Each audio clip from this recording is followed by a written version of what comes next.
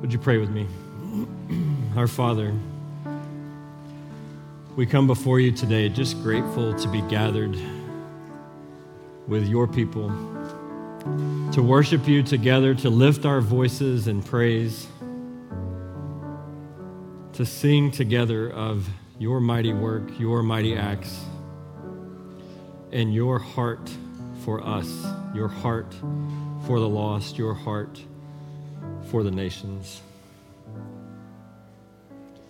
God, we sing that you would break our hearts for what breaks yours, that you would give us eyes to see those around us as you see them, that you would give us the ability to love others with the extravagant love that you have loved us. And that is not only our song, but that is our prayer. And so, Father, we just ask that you would help us to see the world around us that is perishing without you through your eyes, to have a heart for the world around us that is perishing without you,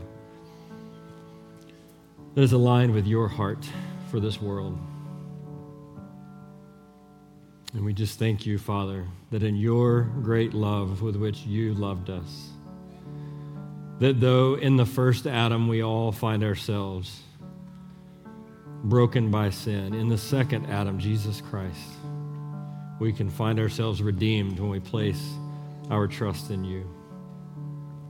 We ask that you would be with us in our time together today as we enter into your word, that you would open our hearts, our eyes, our minds to see what you would have for us today, God. And I pray specifically that you would allow my words to be yours, that you would empty me of myself and fill me with your Spirit, that I may speak the things only that you would have me to speak. We pray that you would bless our time together today, that we would be edified by it as you are glorified by it. And we pray all these things in your name, Jesus. Amen. Amen. You can be seated. And as we get going today, thank you so much for joining us. If this is maybe your first time or you're relatively new in worshiping with us, my name is Dave Eatman. I serve here as an assistant pastor at Cross Community Church, and I'm always grateful for the opportunity to be able to lead us together in our time of worship in the Word. I'm originally from a small town, what used to be a small town, just southeast of Raleigh, North Carolina, called Clayton. In the first service, I spoke with someone after who was actually from Clayton also. That amazes me, because even though it's a larger town now, it was really small when I was growing up there in the 70s and 80s. And so in this small town, we lived in a rural area, but my grandparents lived within the city limits. And so during the summers, I would go and stay with my grandparents, and they would kind of watch over me. I would help them do some things around their house, but if there was nothing else that I needed to be doing, I would just jump on my bike and I would take off and I would explore around town. I would go down and hang out by the town hall or the police station or the fire station. I would go over by the railroad tracks and stand there as trains go by. It was thrilling for a 10-year-old boy. And I had a buddy from school. We weren't great friends, but we knew each other. We were acquaintances, and he lived in town. His name was Jamie, and so he and I got to where we would connect, and we'd ride our bikes around town and do stuff, and we'd go put pennies on the railroad tracks when the train run over them. Kids, ignore that, but it smashes them and makes them look really cool. So we weren't getting into any like major mischief, but we would just do little things like that. But one day we were biking past the concrete facility, a place in town that made concrete for the trucks to be loaded up and hauled off with them. And at this concrete plant, there were two large mounds. One was a really large mound of sand, and one was a really large mound of rock, of gravel. And of course, to a 10-year-old boy, I mean, the temptation was just too much. And so as we were going past those things, we decided to jump off our bikes and go play on these mounds of dirt and gravel. And we told each other, hey, we knew enough that we really probably weren't supposed to be there. And so we told each other, hey, we need to look out for one another. And if you see someone come in or something happening, we need to warn each other so we don't get in trouble and we can scoot. And so we go to playing and doing things. And at one point, we're separated. I'm not sure where Jamie's at, but I'm climbing up the hill of gravel, of rocks. And as I get up near the top of it, I hear, and this thing, to my 10-year-old mind, it seemed like it was 2 or 3 stories. Maybe it wasn't that tall. But I hear a noise, and as I kind of peek over the top, I can see a large front end loader coming at the pile of gravel. And so not really thinking through, the next 3 or 4 steps, I just kind of tucked down where the driver I thought couldn't see me. And the next memory I have is of this avalanche of rocks coming down on top of me and literally completely burying me in the gravel. And when I say completely burying, no light, can't breathe, can't see, I thought, this is it. I'm done. My short life is over at 10. Jamie, nowhere to be found. Don't know where that dude's at. He's took off. The next thing I feel is this large hand reaching into the rocks and snatching me up. And it was the operator of the front end loader. He had seen, I guess, my feet maybe go over as he was pushing rock. And he snatched me out of there. He dressed me down. And then, thankfully, just sent me on my way. So I go and I find my bike, and I go and find Jamie. And he looks at me, and he's like, man, what happened to you? I'm like, dude, where were you? We were supposed to be looking out for each other. We were supposed to make sure that neither one of us got in trouble. And because Jamie was so focused on what he was doing, he was so engrossed in himself and his own life, he was completely oblivious to the fact that I almost died, that I nearly perished at the fact that he was just checked out and not even paying attention. And as we turn our attention to the book of Jonah today, we're going to see that if we are not careful, there's times in our life where we can be either through our own disobedience to God or just a lack of focus and just focusing on ourselves and not being focused in on our call to the world around us. That because of our lack of attention, us being oblivious to the world around us, that those around us are in danger of perishing if we do not warn them. Over the last 13 weeks, prior to Easter, we went through a series on what the church was, and we defined all the different elements of the church. I'm so grateful for that series that Pastor Taylor had put together and led us through. I'm also grateful that it's recorded, because I'm convinced that I think that message series is really going to serve a lot of utility and a lot of purpose for us in the days, weeks, months ahead as we continue to wrestle within a culture that is consistently redefining things and having a rooted, firm definition in the church. And here at Cross, we try to be committed to preaching, we are committed to preaching through the whole counsel of God's Word. And so from time to time, as we've spent time in the New Testament, we're now going to go back and spend a series in the Old Testament. So to give us a little context, because maybe some of you haven't spent much time in the Old Testament leading up to where we're going to be today in Jonah, the Old Testament really covers the entirety not only of the history of our creation, but the history of the nation of Israel. We see initially in the first 5 books of Scripture, which we refer to as the Pentateuch, the first 5 books where God creates the earth, where God creates mankind, where he populates the earth, and where eventually Abraham would become the father of not just Israel, but of all nations, of many nations. And so we see through Abraham's life where there's promised a nation, where there's promised a coming Messiah one day. And then we track through that to where eventually Israel does become a nation. They find themselves in slavery in Egypt. And so Moses is then called to lead them out of Egypt towards the promised land. After years of wandering because of their own disobedience, Joshua then leads the nation of Israel into the land that God had promised them, the land of their inheritance, which is still the land that Israel dwells in and occupies to this day. Joshua leads the nation into different tribes, the 12 tribes of Israel, and settling in each of their different tribal areas of inheritance. And then eventually, the nation of Israel wants a king, like the kings that are around them. And so after their own first choice of king, God then raises up his first choice of king in David. And we see that David rules the nation for years, followed by his son Solomon. But after Solomon, we see that there's a split. And we see that the nation of Israel is divided into what we refer to as the northern kingdom and the southern kingdom. Northern kingdom being the 10 primary tribes of the nation of Israel, and the southern kingdom being Judah and Benjamin. And these two kingdoms, the northern kingdom and the southern kingdom, then each have their own kings. And then throughout the bulk of the remainder of the New Testament, we see this consistent pattern of righteous and good kings that are striving to lead the nation of Israel towards God, followed by evil kings who are leading the nation of Israel away from God. And the overall trajectory over that time is a nation that is moving further and further away from their God. And it's through this time period that we receive the writings of the prophets.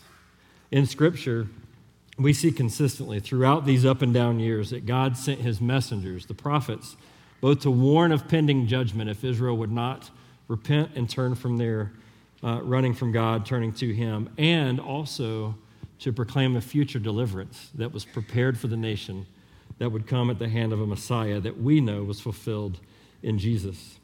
And while we have figures from Israel's history that are all prophets in some sense, in Abraham and Moses and Elijah and Elisha, when we think about the prophets from a biblical perspective, from a perspective of books of the Old Testament, we have what we know of as the writing prophets, the 16 books of the Old Testament that capture the writings of these prophets that we usually divide into categories of major and minor. And the 4 major prophets are Jeremiah, Isaiah, Daniel, and Ezekiel. The other 12 we know of as the minor prophets, and Jonah is included in that 12. And while we use these categories of major and minor to qualify them, it doesn't have anything to do with the importance of the individual or the importance of their message, but is strictly related to the amount of prophetic material that we have available from these prophets. And so as such, the subject of our series that we launched today, Jonah, even though he's designated as a minor prophet, nonetheless holds a major message for us in our day. As we focus our attention on Jonah, we find something unusual about him in comparison with the other 15 writing prophets. Almost always we find a lot of common themes in the prophets and their message. We see that typically the prophets will assert that they are speaking on behalf of the Lord. We'll see phrases like, "Thus saith the Lord," or "the word of the Lord came to the individual." And so we know they are speaking with the authority of God and on his behalf to the people. The prophet usually affirms that Israel is God's covenant people. They are the covenant people of God. And they often proclaim a message of repentance in order to try to draw the nation of Israel away from their disobedience, away from their running, so that they can continue to experience the blessing and the favor of the Lord and fulfill their calling to be a light to the nations.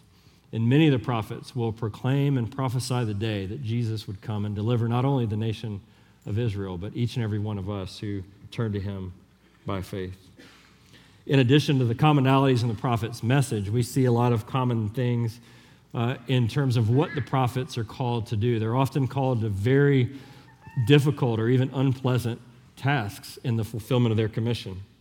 Hosea, we looked at a few months back. Hosea was actually called by God to marry a prostitute as an extreme object lesson to the nation of Israel of how they were continually leaving their first love in God and going after other gods. Daniel was called to live nearly his entire life in subjection and a servant of an occupying government. Isaiah was told to walk around naked for 3 years as a sign of God's judgment. That's awkward, right? Ezekiel was instructed to lie on his side for 14 months and then eat a barley cake baked on cow dung, and then later told his wife would die and he was just to carry on like it was any other day. And Jeremiah was told that even though he consistently poured out his heart in calling the nation of Israel to repentance, that they would consistently reject him and his message, and that he would see them ultimately carried away into captivity. The life of a prophet was hard. It was not glamorous. It was not easy. And yet these men repeatedly obeyed even the most difficult of commands in the fulfillment of their calling, in the fulfillment of their commission. And then we have Jonah. And we don't know a lot about Jonah, but what we can put together is that he was already active as a prophet by the time we meet him in the book that bears his name. Jonah actually served as a prophet during the reign of Jeroboam II in the northern kingdom of Israel. There was 2 kings in the northern kingdom named Jeroboam. He served under the second. He was a contemporary of 2 other prophets, Amos and Hosea. All 3 of these men were prophesying to the northern kingdom of Israel at the same time. And he immediately preceded the prophets of Micah and Isaiah, who would then begin prophesying to the southern kingdom of Judah. So all of this would have put him active around 760 BC and following. We know that before we meet him, he had some success in his prophetic calling. We see in 2 Kings that one of Israel's national enemies at the time, Assyria, had been besieging Israel. Israel had been being persecuted and sieged and invaded by the nation of Assyria.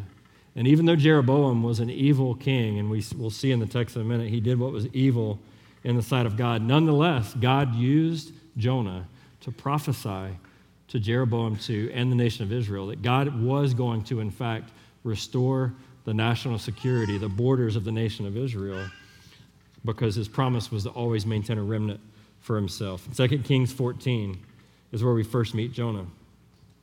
In the 15th year of Amaziah, the son of Joash, king of Judah, Jeroboam, the son of Joash, king of Israel, began to reign in Samaria. Samaria was the capital city of the northern kingdom. And he reigned for 41 years. And what he did was evil, he did what was evil in the sight of the Lord. He did not depart from all the sins of Jeroboam, the son of Nebat, that was Jeroboam I, which he made Israel to sin. He restored the border of Israel from Lebo Hamath as far as the Sea of Arabah, according to the word of the Lord, the God of Israel, which he spoke by his servant Jonah, the son of Amittai, the prophet, who was from Gath-hepher. For the Lord saw that the affliction of Israel was very bitter, for there was none left, bond or free, and there was none to help Israel. But the Lord had not said that he would blot out the name of Israel from under heaven. So he saved them by the hand of Jeroboam, the son of Joash. So we learn directly or by inference here a few details about Jonah, namely that he had a prophetic ministry to Israel during the reign of Jeroboam II. We learned that his father was named Amittai, which interestingly means truth. So that would mean Jonah's name was literally son of truth. He was from Gath-hepher, which was a city within the territory of the tribe of Zebulun. Zebulun's tribal inheritance was near the sea, and Gath-hepher was actually the neighboring town to Nazareth, where Jesus and his family would eventually settle as they came back out of Egypt. And importantly, we see here from the history of 2 Kings that leading up to Jonah's ministry, Israel had been plagued and invaded by its national enemy, Assyria. And that's going to be important as we begin to look at the book of Jonah. You know, learning and instruction can typically come in two ways. Hopefully, we can look at someone as a positive example and see from their life the things that they do and how they honor God and follow him and learn to try to emulate and model that behavior. But at times, we can come across the opposite example where we see someone who's not doing what we should be doing. And so we learn from that example what not to do and what behaviors to avoid. And thus we find that in the prophet Jonah. And while we have an overwhelmingly positive witness across the other prophets, what we have in Jonah is just the opposite. One final note of introduction in regard to Jonah before we dive into his book. Over the centuries and increasingly in our day, there's at times been a move to treat some of the more incredible events of the biblical narrative as allegorical or as poetic or as myth. And specific to Jonah, some have even tried to write off this prophetic narrative as allegory or parable because intellectually they might wrestle with how can a man be swallowed by a large fish and survive for 3 days. So spoiler alert, if you've not read the book of Jonah, Jonah gets swallowed by a large fish and survives for 3 days. And we're going to learn more about that in the weeks ahead. However, whenever available, we should let Scripture interpret Scripture. Oftentimes, we get the key to understanding what's going on by other parts of Scripture, and what we see in the case of Jonah is that Jesus himself gives us the key to how we're to view the events of what we read in Jonah's life. Jesus is being questioned at one point by the scribes and the Pharisees, asking for a sign to prove that he is the coming Messiah. And Matthew records the interchange as follows in Matthew 12. Then some of the scribes and the Pharisees answered him, Jesus, saying, "Teacher, we wish to see a sign from you." But Jesus answered them, "An evil and adulterous generation seeks for a sign, but no sign will be given to it except the sign of the prophet Jonah. For just as Jonah was 3 days and 3 nights in the belly of the great fish, so will the Son of Man be 3 days and 3 nights in the heart of the earth. The men of Nineveh will rise up at the judgment with this generation and condemn it, for they repented at the preaching of Jonah, and behold, something greater than Jonah is here." Jesus specifically refers to Jonah as the prophet, historically, as an individual from history. Jesus speaks of the events of Jonah's life, of being swallowed by a fish, as historical events when he says, just as Jonah was swallowed by the fish, and then uses them to relate that to a pending historic event that he will accomplish himself in his death, burial, and resurrection. And Jesus recalls the actual response of Nineveh to Jonah's eventual preaching to them. So we see here from the testimony of Jesus himself that the book of Jonah is in fact to be held as historical. For us as New Covenant, New Testament people, believers, we understand that the New Testament looks back on the finished work of Christ. But throughout the Old Testament, everything that we see is pointing towards the day that Christ would come. And so as we enter into a study of an Old Testament book, like we were about to do today in Jonah, we want to consistently be asking ourselves the question, how does this point me to what Christ will ultimately accomplish? And so with that in mind today, let's dive into our study in Jonah as we look at the fact that we are rarely more like Jesus than when we pursue even our enemies with God's life-saving truth. Look at me at Jonah chapter 1, verse 1. Now the word of the Lord came to Jonah, the son of Amittai, saying, Arise, go to Nineveh, that great city, and call out against it, for their evil has come up before me.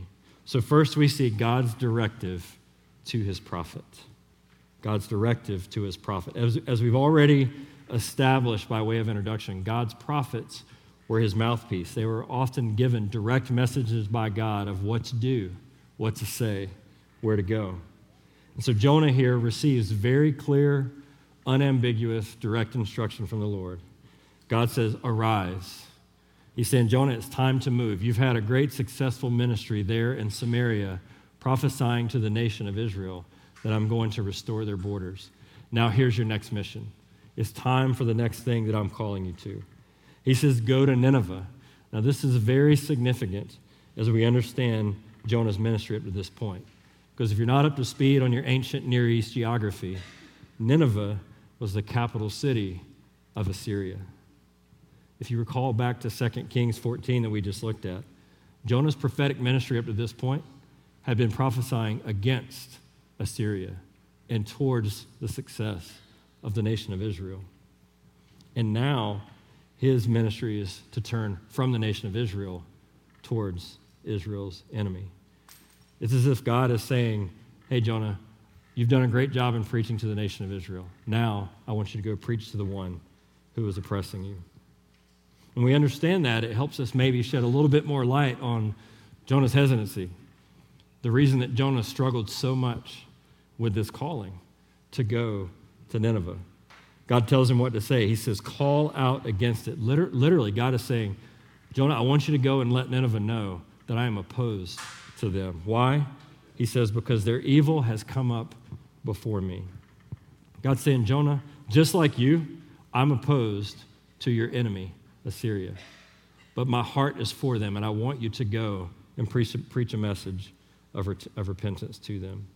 And if we don't know God, if we're not fully familiar with his character, maybe we've just surveyed some of the Old Testament, maybe we think God is, God's just God of wrath, and we're accustomed to him pronouncing judgment on the nations that would oppose Israel and even using Israel to execute that judgment at time to time. This might sound strange to us, but if we fully understand the consistent heart and character of God that we see not only in the New Testament, but all throughout the Old, we see that God's heart is a heart for not just Israel, but for the nations. Abraham, who was the father of our faith, was told not only that he would be the father of a nation, Israel, but he would be the father of many nations. We see that in Genesis 17. Isaiah would prophesy that Israel was to be a light unto the nations, that one of the primary reasons for Israel to be God's covenant-chosen people was for them to show the light and the love of God to the nations around them. The psalmists often speak of God being exalted not just in Israel, but throughout the nations. We see it in Psalm 46, Psalm 67, Psalm 62, Psalm 45, our banner verse, speaks to this truth and this reality. Jesus in the Great Commission carries this forward into the New Testament. We see that our activities, our commission is to be outwardly focused. And Jesus said to them, all authority in heaven and on earth has been given to me. Go therefore and make disciples of all nations. And in the final book of Scripture, the book of Revelation, God gives the Apostle John a grand vision of people from every tribe, every tongue, every nation, including Assyria, worshiping around his throne in Revelation 7.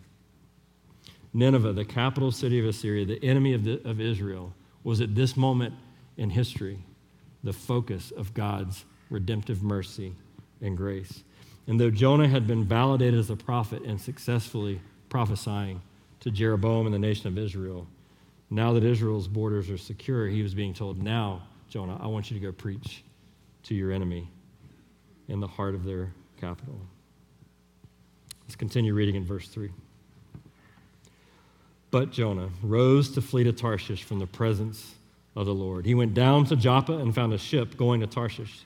So he paid the fare and went down into it to go with them to Tarshish away from the presence of the Lord. So first we saw God's directive to his prophet. Now we see Jonah's disobedience to his God. We see verse 3 begins with the phrase, but Jonah. So often we're accustomed to looking for areas of Scripture where we see something that might be difficult, a difficult command, a difficult situation, a point of doubt, a point of tension, a point of challenge. And we see the phrase, but God, and it holds with it great promise of what God has in store for us. But rarely is it good when we see, but Jonah, but us, when there's a but in front of our response to what God has called us to. God had directed Jonah to arise and go to Nineveh. Instead, Jonah arose to flee to Tarshish. And we don't know with certainty where Tarshish is today, but what we can discern is that it was most likely in the exact opposite direction of Nineveh. If Jonah was still in Samaria, the capital of the northern kingdom, where he had been prophesying to the nation of Israel, then Nineveh would have been due northeast from his position. So he would have needed to go northeast to travel to Nineveh to follow the Lord's directive. And yet he goes to Joppa. Joppa is a seaport town along the coast of the Mediterranean, and Joppa is directly due southwest from Samaria. And so what we see is instead of going northeast to the city of Nineveh, Jonah goes southwest to the city of Joppa, directly in the opposite direction from where the Lord had told him to go. And not only does he go down to Joppa, he boards a ship to sail even further west, which would put Tarshish probably somewhere in the western Mediterranean or northern Africa or over in that region. The language that is used here in the text is that Jonah was directly disobeying God's command and attempting to do exactly the opposite of what God had directed. Twice we see that Jonah went down.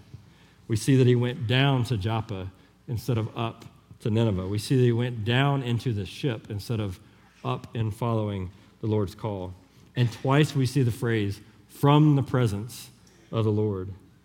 Jonah was trying to go anywhere but Nineveh, and he is so opposed to the Lord's command that not only is he trying to escape God's directive, but he's doing everything he can to escape the Lord himself. It's important to note here that Jonah's rebellion was not illegal. Jonah went down to the ship. He didn't stow away on the ship to Tarshish. He went and presented himself as a passenger. He paid the fare and joined the crew to travel with them to Tarshish. And at this point, the sailors have no idea what's going on with Jonah. They're about to find out, but they have no idea in this moment. And so what strikes me there is externally, we can be running from God, but externally, everything can appear to be just as it should be. We can be doing all the right things, saying all the right things, obeying all the laws of man, and to everyone else around us, they're none the wiser. But internally, we can be all the while walking in disobedience to something God has clearly shown us to do, clearly commanded for us. And what we need to understand, church, is that rebellion against God always drives us from being close to him. God has created us to be in fellowship and in union with him. He has accomplished that for us in Christ. And that position in Christ, when we place our faith and trust in him, that position is eternally secure. Nothing will ever change that position. And yet our fellowship, our closeness, our communion with our God is directly impacted, can be directly disrupted when we are walking in disobedience to his commands. And while we might try to avoid his commands that are difficult or challenging or things that we would just really rather not do, no matter how hard we try to outrun God, we learn that we cannot outrun his presence. And we should praise God for that because it's a tremendous act of his mercy and his grace. David understands this as he writes in Psalm 139, "Where shall I go from your spirit? Or where shall I flee from your presence? If I ascend to heaven, you're there. If I make my bed in Sheol, you are there. If I take the wings of the morning and dwell in the uttermost parts of the sea, even there your hand shall lead me and your right hand shall hold me. Interestingly, David reigned years before Jonah was a prophet. He would have already written this psalm by the time Jonah was a prophet. And so presumably Jonah very well could have had access to these very words. At a minimum, Jonah surely as a prophet understood the truth that you can't outrun God. It's impossible to flee from his presence. In either case, we will see as this series continues that Jonah will be reminded dramatically of the impossibility of fleeing from the presence of the Lord. Let's continue to read in verse 4. But the Lord hurled a great wind upon the sea, and there was a mighty tempest on the sea, so that the ship threatened to break up. Then the mariners were afraid, and each cried out to his God, and they hurled the cargo that was in the ship into the sea to lighten it for them. So we've seen God's directive to his prophet and Jonah's disobedience to his God. Now we see the sailors' despair in their condition. We saw the Lord had given direction to Jonah, and we saw his but Jonah response. Now we see the Lord's but the Lord response in return. Jonah boards the ship and sets sail, and I can almost envision Jonah as he's on the ship and they pull up anchor, and as the ship pulls away from port, he probably has a moment of relief, a moment of, okay, I've gotten away from the Lord. I've gotten away from the command. I'm away from the land. I'm sailing off into the distance, and I've finally been able to flee from this command. And then he sees storm clouds brewing on the horizon. Our text says that the Lord hurled a great wind and a mighty tempest. And this phrase used, hurling, carries with it the idea of launching something with great force, as if throwing something with all of your strength. And the Hebrew word used for tempest carries with it the idea of God's wrath. And so when we put that together, what we see here, the weight of the text, is that God is throwing his wrath with great force, with great sudden force upon the sea and the ship, so much so that the ship is in danger of breaking apart. And though the force of God's displeasure is directed at Jonah, it's those around him, the sailors, that are being caught up in the crossfire. And so often it is with us. As rarely does our sin, does our disobedience, does our running from the Lord only impact us, but so often it can impact those even closest to us and those that are around us. We see here the despair of the sailors. It says that they recognize that they're in danger, so much so they begin to cry out to their gods to save them. But as they will soon learn, as their gods are no gods at all, their cries fall on deaf ears. Next, they try to take matters in their own hands. They begin to jettison the cargo to try to lighten the ship so it doesn't break up. This shows the sheer terror and despair of the sailors, because the cargo was the very reason they were sailing. This wasn't a pleasure cruise. They were transporting cargo from Joppa to Tarshish. Their livelihood was at stake, but they realized that beyond their livelihood, their very lives were at stake, and they were doing everything that they could to try to save themselves.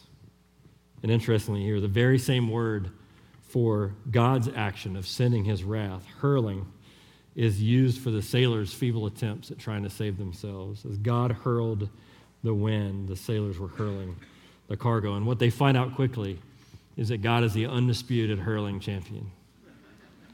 There's nothing that we can do to save ourselves in light of God and the acts of his hand. Nothing within ourselves. Our best efforts to overcome the wrath of God against a sinful man are futile. We can cry out to others and try to have them come along and save us. We can try religion and try to put our trust and our hope in religious systems to save us. We can try to take matters in our own hands and muster up the strength of our own efforts to live a good enough life, to do enough right things to save us. And what we ultimately find, along with the sailors, is it is only through placing our faith and our trust squarely in God himself, as we understand through Christ, that his wrath is turned from us and placed on his Son, and that we can be saved. And as we track through Jonah, we will see the stark reality that no amount of effort, no amount of misplaced trust can save us from the hand of God. But Jesus has already done what must be done to save us. Psalm 107, we see a great survey of the various things that God will use sometimes in his sovereignty, both to allow or even often use unpleasant events to draw us to himself. And how what might seem like trouble or despair or challenge actually can become the very thing that God uses to open our hearts, to show us our need for a Savior, and to draw us to him by his mercy and his grace. Listen to this one excerpt that is especially relevant to the situation our sailors in Jonah find themselves in. Psalm 107, verse 23. Some went down to the sea in ships, doing business on the great waters. They saw the deeds of the Lord, his wondrous works in the deep. For he commanded and raised the stormy wind, which lifted the waves of the sea. They mounted up to heaven, they went down to the depths. Their courage melted away in their evil plight. They reeled and staggered like drunken men and were at their wits' end. Then they cried out to the Lord in their trouble, and he delivered them from their distress. He made the storm be still, and the waves of the sea were hushed. Then they were glad that the waters were quiet, and he brought them to their desired haven. Let them thank the Lord for his steadfast love, for his wondrous works to the children of man. Let them extol him in the congregation of the people and praise him in the assembly of the elders. And you know, we might be sitting here today trying to place our trust, trying to find deliverance in anywhere else but God, in the assistance and the help of crying out to others, in religious systems, or even in our own sheer effort, only to learn, only to continue to experience that these misplaced efforts just simply end in futility. And God might just be allowing some things in our lives to allow us to come to a point where we realize that it is only him and the finished work of Christ on the cross that can truly save. Let's conclude our text for today as we continue in verse 5. But Jonah, again, had gone down into the inner part of the ship and had laid down and was fast asleep. So the captain came and said to him, "What do you mean, you sleeper? Arise, call out to your God. Perhaps the God will give a thought to us, that we may not perish." So we've seen God's directive to his prophet, Jonah's disobedience to his God, the sailors' despair in their condition, and now finally, the captain's desperation in his plea. Once again, we see God in action, followed by the response, "But Jonah." Once again, we see Jonah continuing his attempt to flee as far as possible from God's presence as he went down for a third time into the inner part of the ship. And almost incredibly, as chaos is unfolding all around him, the sailors' lives are in danger, all because of his disobedience. We find our prophet not just napping, but fast asleep.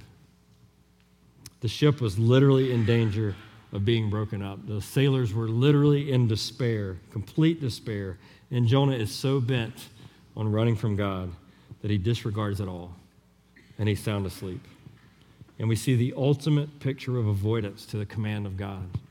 So much so that Jonah has gone to lengths that he's lost all concern for others in favor of his own concern for himself. The people are in danger of perishing. Jonah has the answer, and he sleeps.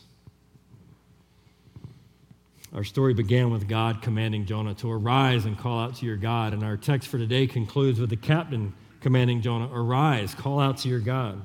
And we see that when the captain finds Jonah asleep, he is just as incredulous as we are when we read, as he cries out, "What do you mean, you sleeper?" The captain says, "What in the world are you doing, Jonah?"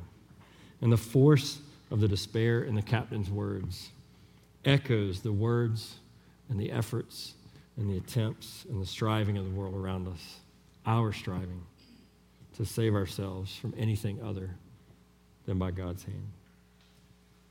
As the captain cries out, "Perhaps your God will give a thought to us, that we may not perish."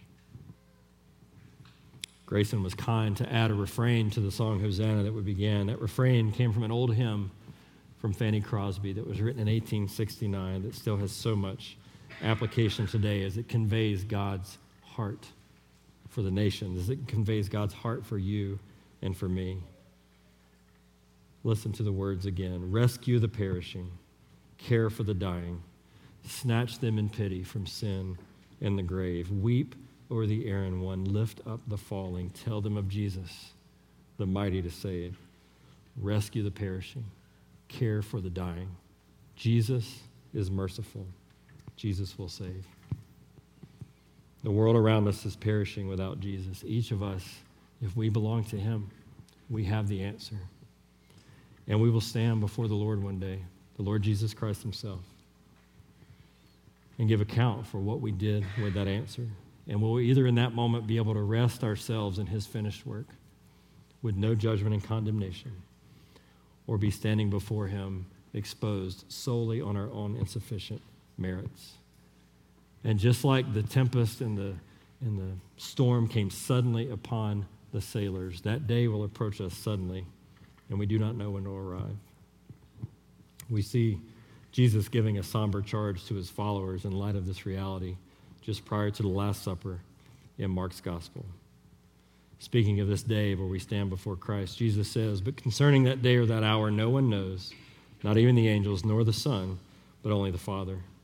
Be on guard, keep awake, for you do not know when the time will come. It is like a man going on a journey when he leaves home and puts his servants in charge, each with his work, and commands the doorkeeper to stay awake. Therefore, stay awake, for you do not know when the master of the house will come, in the evening, or at midnight, or when the rooster crows, or in the morning, lest he come suddenly and find you asleep. And what I say to you, I say to all, stay awake." People around us, including those who we might even consider our enemies, are perishing without Jesus, and we have a choice to make. Our choice, church, is do we run from the clear commands to be heralds of the good news of Jesus and seek to partner with God in rescuing the perishing? Or in effect, will we remain fast asleep deep down in the recesses of our own lives and comfort and interests? Rescue the perishing, care for the dying, tell them of Jesus, the mighty to save. As we close this week, as we prepare to go our own separate ways, there's 3 eternal realities that I want to carry with me this week, and that I pray, church, that you will carry with you. The first is the lost are still perishing without Jesus. People all around us need to know that they can be saved, not through their own efforts, not through empty religion, not through the striving of man, but through Jesus' finished work on the cross. Second, God still desires to save. The mission has not changed. God's desire is still to seek and to save that which was lost. And so as followers of Christ, third, our calling, given in the Great Commission and not changed since, is still to preach the good news to all nations. Would you pray with me? Our Father, as we wrap up our time in beginning the book of Jonah, God, I know even in preparation this week, I was convicted at how often I turn into my own interests, the things of my own life that are so important, in disobedience to the clear command to go and preach a message of good news to the world around me. God, there's times where I even know that there's those that I would rather not talk to, I would rather not speak to, I certainly would rather not tell of you, and yet your calling, your heart is for the nations. Your heart is for all of those around us, even those who may have wounded me, even those who may have harmed me. Your desire is that all would come to know you through repentance. So God, as we take this message, we reflect on this week, God, we know that there is no condemnation for those of us who are in Christ Jesus. And so if we experience areas of our lives where we recognize that we're out of alignment with what you would have for us or what you would desire for us, help us not to sit under the weight of condemnation or guilt or shame, but instead use that, see that as a beautiful opportunity of your grace and your mercy in calling us to turn to you, to surrender to you in repentance once again, to receive the flood of acceptance and forgiveness upon ourselves once more, and to turn once again, not in our own power and strength, but in your power and strength, to walking in a way that would be in line with your calling for our lives. We're so grateful, God, that you did not leave us in ourselves to try to find salvation in our own efforts. We're so grateful that it's not through the empty traditions and systems of man that we find salvation. We're so grateful that it's not even in the attempts of others that we find salvation, but that it is in you. That not only do you call us to yourself, but you make a way for us to get there. And so we thank you for that today, God. We thank you for the reminder from Jonah that the world around us is perishing, and if we're not careful, we can find ourselves fast asleep.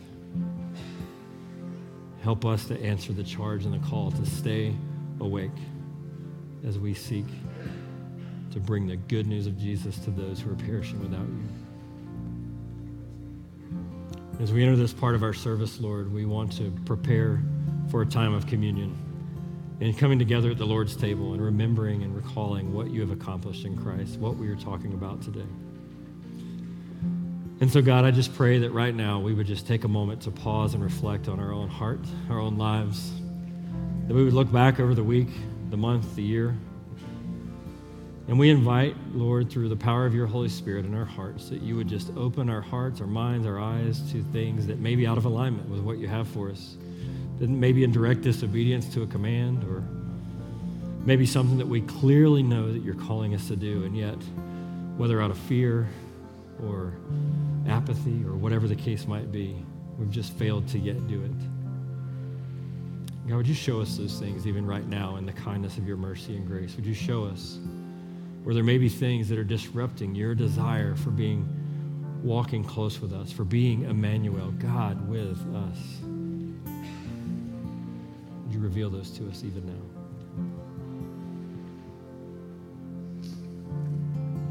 And as you bring these things to our heart and mind, Father,